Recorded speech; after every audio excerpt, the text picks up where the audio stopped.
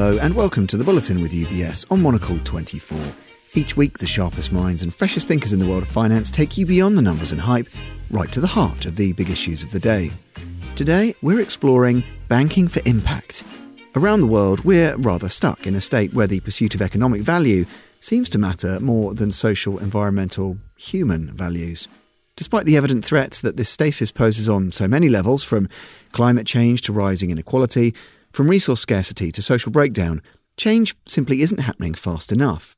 Thankfully, however, we might be reaching a point where all the key stakeholders in government, in the public and private sectors, throughout civil society all around the world, are increasingly aligned, not just on what needs to happen to address the pace of that change, but also on the very nature of the potential solution. That solution looks like an altogether more inclusive economy, where the weight attached to social and environmental objectives is the same as that attached to profit. Rewarding companies and other players for generating that profit in such a way that contributes to the greater public good is what's known as an impact economy. The financial services sector is especially well positioned to lead that transition to an impact economy, not only because it can direct capital into areas that benefit the whole of society, but also because it can properly price social and environmental risks. Measuring and valuing impact is critically important, but also incredibly complex. So how do you go about it? Well, that's what we're going to be discussing today. To help address that challenge, the Banking for Impact Working Group aims to create a common impact measurement and valuation approach. So, that's the background. Now let's meet our panel. Angela Wiebeck is the head of UBS in Society's Programme Office. UBS in Society is a cross-divisional organisation in UBS responsible for the implementation and advancement of UBS's group-wide sustainability strategy. Angela is working with professionals from other banks, as well as from Harvard Business School and the Impact Institute. We're going to hear from representatives of those latter two bodies as well on today's panel. First, Rob Zukowski, who's the Programme Director for Impact Investing and Sustainability Special Projects at Harvard Business School, which covers 3 projects, including the Impact-Weighted Financial Accounts Initiative, on which he works with Angela, and also with our third guest, Adrian de Groot Ruiz, the Executive Director of Impact Institute. Impact Institute helps businesses measure, value and manage their impact on society. Angela Wiebeck, Rob Zukowski and Adrian de Groot Ruiz, thanks to you all for being with us today here on the programme. Angela Wiebeck, perhaps I might start with you. Can you begin by telling us what you mean when you use the term banking for impact? Yeah, so the Banking for Impact is a consortium that includes banks. So currently we have ABN AMRO, Danske, DBS, and UBS at the table. It includes academia. We have Harvard Business School's Impact-Weighted Accounts Initiative at the table, and a social enterprise called the Impact Institute, who have all come together to create the rules for financial firms to measure and value their impacts. We are calling this Impact Measurement and Valuation, or IMV for short. And impact measurement and valuation represents the rules for measuring non-financial impacts for corporations. So it allows corporate executives to consider non-financial factors in their decision-making, including the impact they're having on human, social, and natural resources, in addition to the impact that they're having on financial resources. And here, the premise is that a company's ability to create value goes beyond its ability to generate profit and benefit shareholders only. It's also about the environmental or human costs and benefits inherent in creating those profits. And those costs and benefits today do not appear in a company's financials, but they exist nonetheless. So let me just give you one example. Let's say you're a company that's selling jeans, and that these jeans cost your consumer 100 euros a pair, and that you're able to sell, let's say, millions of pairs every month worldwide. Now, let's say that your costs for production, distribution, and marketing of those jeans are 50 euros a pair. Now, simple accounting, keeping taxes and depreciation considerations aside, would say that you're earning approximately 50 euros of profit a pair of jeans that you sell, right? Now, what if you knew that the social and environmental costs of producing those jeans, in terms of using scarce water, water pollution, climate change, use of child labor, or underpayment of your employees, what if you knew that all of those things together were costing the equivalent of 50 euros a pair? Would you still be selling these jeans? And more importantly, do you think that this is still a pair of jeans that your consumers would want to buy? And these are the types of questions that IMV is seeking to shed light on.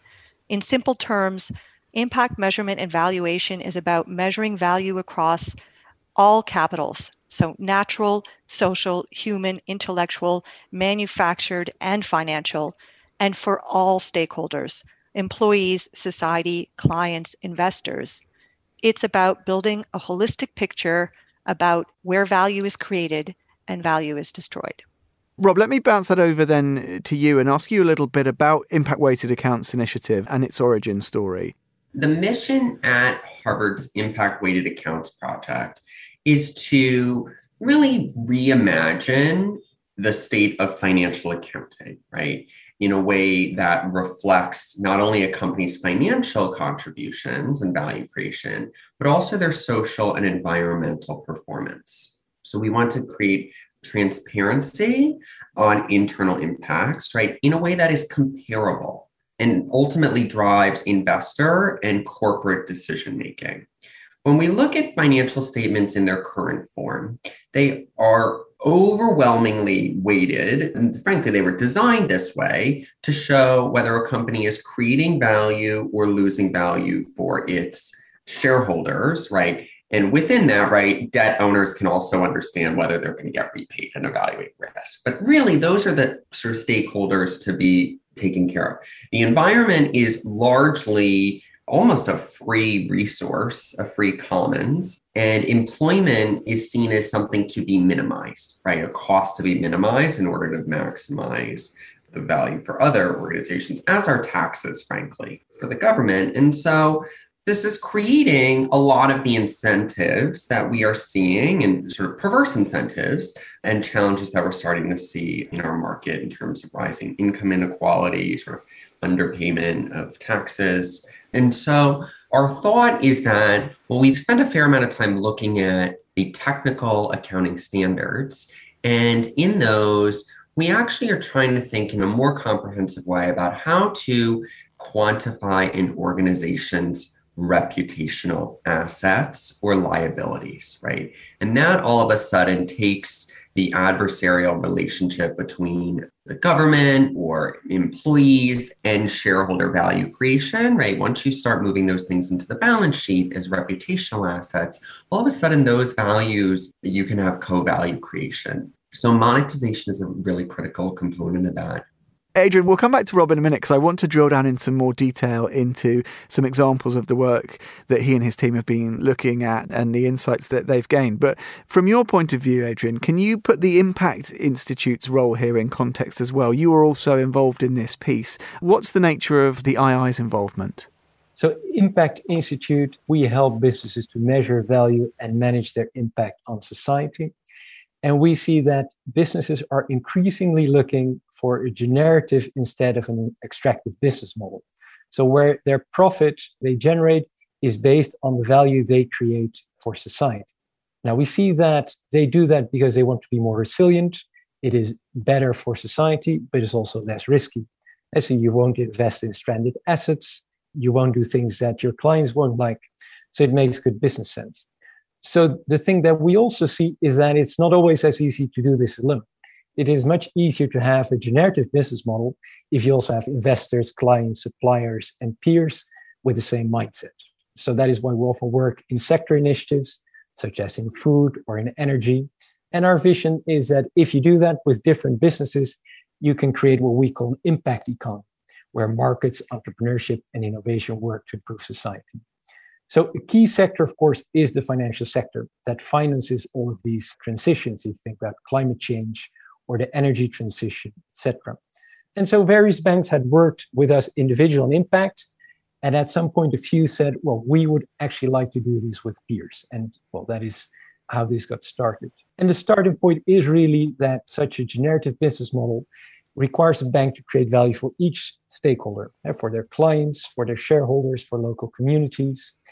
And that value creation entails creating well-being for people within the environmental and social boundaries.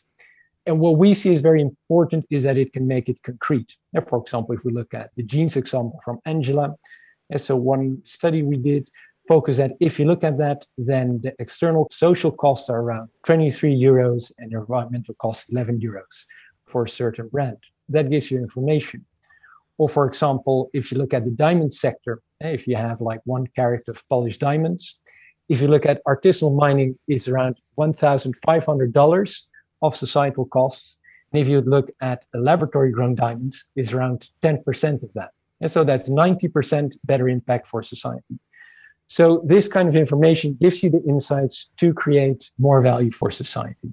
Yeah, it's super interesting. And I'm fascinated by this idea of holistic value creation and this idea of a whole impact economy. And Angela, if I can come back to you, is that in a sense why UBS is involved and so committed to this? Because there's a fascination in that kind of value creation for every stakeholder. And I think something that both Rob and Adrian have mentioned already is the critical importance, given the scale of that challenge, of collaborating. This must be such a satisfying project to be a part of. Oh, absolutely. I mean, it's the project at our organization, I think. And for sure, for me and my team, we're very excited about it. I mean, it is very much all of the points you mentioned. And I think Adrian also touched upon some of the reasons behind why somebody like UBS would be involved in building the methodology for measuring impacts. At the basic level for us, it is really very simple. We can't manage what we can't measure. And we need to be able to understand the full costs and benefits of our activities before we can do anything to change things. And today at UBS, we are and have been for many, many years measuring our direct impact. So these are the things we can control through, whether it's how we manage our own operations, the environmental footprint of our buildings, of our employees, whether it's how we implement our corporate and client philanthropic activities through our community affairs or our Optimus Foundation, or whether it's through the work we do through impact investing offering that we offer up to our clients. And we know, for example, in 2020, we know that our community investment and employee volunteers are supporting 4.5 million beneficiaries around the world, that our Optimus work is improving the lives of 3.6 million vulnerable children around the world. And of course, as I introduced at the beginning, my role as the sustainability strategy is that we're constantly looking at how we could advance things further. And one area that we don't yet have that great grasp on is those indirect impacts that Adrian mentioned. So those are the impacts driven by our client activities. Those are our lending, financing, and investment decisions. And 2 years ago at UBS, we decided to become a founding signatory of the Principles for Responsible Banking. And we joined PRB knowing that it's all about understanding client impacts, because we wanted to have a role in shaping this space and because the principles also complement our vision to be a financial provider of choice for those clients who do want to mobilize capital for the Sustainable Development Goals. And so in that vein, we're actually co-leading work to develop an impact analysis methodology with the UN Environmental Program and the Finance Initiative that will be leverageable by the whole sector to analyze the impacts of their investment portfolios.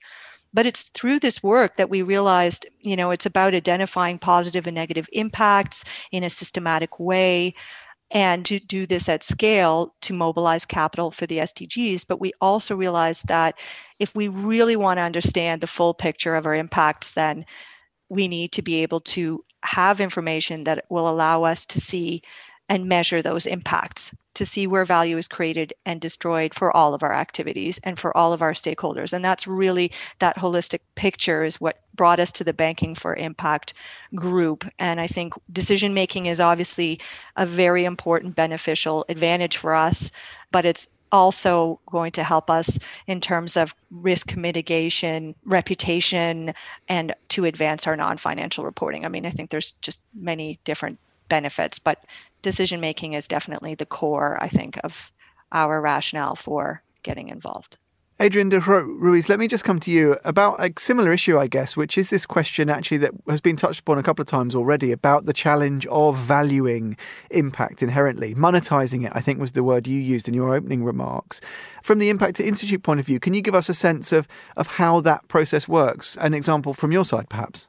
We go back to the goal. So that is to optimize the well-being of people within the social and environmental boundaries. So let's start with the first, so for well-being. In that way, we measure all the ways in which a company or a bank affects that well-being. For example, if you create a job at your own office or through financing a client, that job gives salary to an employee. And that person can then buy more clothes, they can get housing, medicine, and that all creates well-being. And also, for example, if you enable people that are your clients to save, that creates well-being by enabling them to build a financially secure old life. And what can create negative well-being, for example, is if people have a big loan and then they get afraid of defaulting, so then they get financial stress. So if you can reduce that financial stress, then you create positive well-being. And then what is interesting is that if you create a job that, of course, has financial effects on well-being, people get a salary, but it also has quite a lot of non-financial well-being that you create. So in many European countries, if people are employed, that creates, in addition to their salary, an increase in life satisfaction of around 7 on a scale of 100. And then on average, you can see how much money, how much income do you need to give someone to increase the life satisfaction by 1 point. And that's around 2,000 euros. So the non-financial benefits of employment are then 14,000 euros in terms of having a job, feeling valuable, etc. And that gives you an idea, and then you can also compare that financial benefit of a job with a non-financial benefit. And that is in terms of well-being. Then, of course, you also have the social and environmental limits, and that is important because you don't want to be trade-offing deforestation and child labor against well-being, for example. You have to recognize that there are those boundaries. And because of that reason, there we look at the remediation costs. For example, if there's a ton of CO2 emissions, what does it cost to take that out of the air? And these so-called abatement costs are around $180 per ton if we take the 2 degrees from the Paris Agreement as the target. And so that gives you quite clear boundaries. So if you emit a ton of CO2, then you know, well, then actually we should pay $180 to take that out of the air to manage realizing the Paris Agreement. And then another important aspect is which part of the societal effects are then for the investor. Because if you look at your total impact on society, you should also look at the long-term investor value.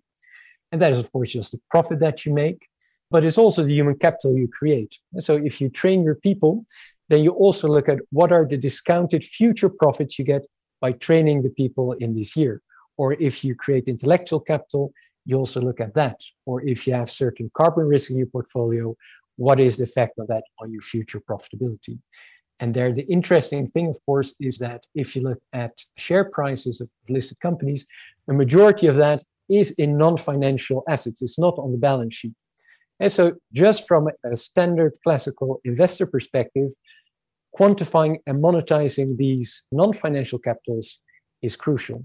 By way of actually wrapping things up a little, I wanted to get a view maybe from each of you on this idea that you've all spoken so interestingly about these different kinds of processes, trying to get these different standards and values. It sounds like it's a complicated and frankly very labour-intensive task, but it feels like we're at an inflection point and that this could be different. Maybe if I can come back to you, Angela, in this regard, in terms of some closing thoughts, is this an opportunity here to kind of standardise something that's very complicated, that's maybe over-complex, to make it simpler and to make a difference? And despite the amount of work it's going to be, to really affect meaningful change? Are you optimistic that we're at that point? Absolutely. Yes.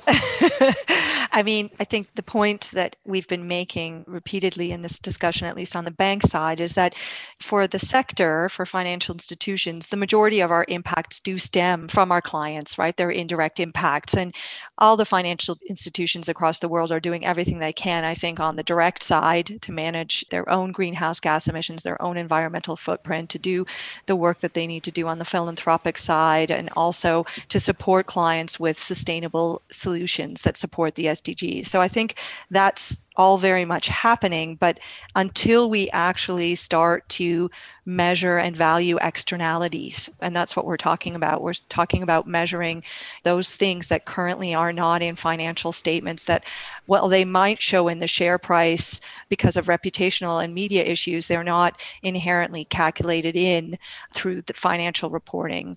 And until we do that, we won't really have that full picture. And as a sector that's at the core of the economy and that's involved in defining how things are valued economically, this is a very crucial role. It is going to be, as you said, complex. We are talking about quantifying, valuing, attributing impacts and aggregating them as well. And for financials, this means that we have to do all of those activities for all of the economic players that we support. So fundamentally, we're looking at the impacts of the economy when we're talking about this. That said, I think until we do that, we won't have a full picture of where the real opportunities are for a sustainable future. And I think that we can play a big role there. And we need to get other sector players also at the table to help us to test this work, to give feedback, to enhance it. And I think together we can hopefully get to a place where we are supporting a more inclusive market-based system where we're not just looking at financial impacts, but we're also looking at the impacts on human, natural, social capitals, and that we can together create a more prosperous future for all. Adrian Ruiz, let me just ask you about this. It's interesting. Obviously, we're hearing from Angela there about these concrete commitments, maybe a little way down the track. But even now, this very clear inclusion of these externalities that so far just haven't been part of the picture. In your view, as a final thought, is that what makes this different? I mean, I guess we're particularly looking at this focus on banking and the financial sector, but is it the fact that this is really seeking to bring those things that have so far been without, really getting them into the heart of the discussion? Exactly. It is what you say, because you can have lots of metrics, lots of numbers, but you cannot really base decisions on them if you don't bring them to the same unit. Because then you just have 180 metrics on climate, on jobs, on child labor, and you cannot make decisions, so it won't change the system.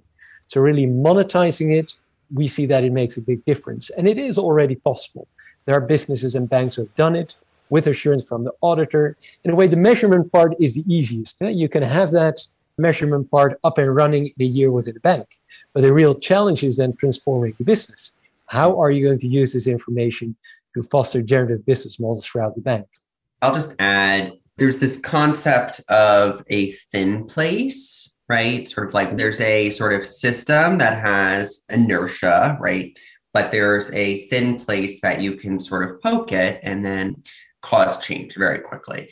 I am convinced that capital markets, investors, and banks are that critical thin place. I'm not describing them, by the way, as thin organizations. Please don't take any offense, right? But what I mean by that is like once they turn and start making their decisions this way, the way in which capital moves in our systems will not be the same. And it is truly capital that drives economic activities around the world. It defines which business types get emphasized and which do not. And so having a much more comprehensive and scalable approach for, these huge integrated financial resources and for the money managers, there's a huge concentration of money managers in a few of assets under management in a few money managers. If we can get a few of those on board, that's what I'm calling the thin place of like the system really moving quickly. And that brings us to the end of this edition of The Bulletin with UBS, setting the agenda in the fast-moving world of finance every week here on Monocle 24. If you're eager to find out more, then watch out for the Banking for Impact paper, which will be published soon. Head to ubs.com for more. As ever, you can listen again and find out more about this programme at monocle.com or via your preferred podcast platform. The Bulletin with UBS on Monocle 24.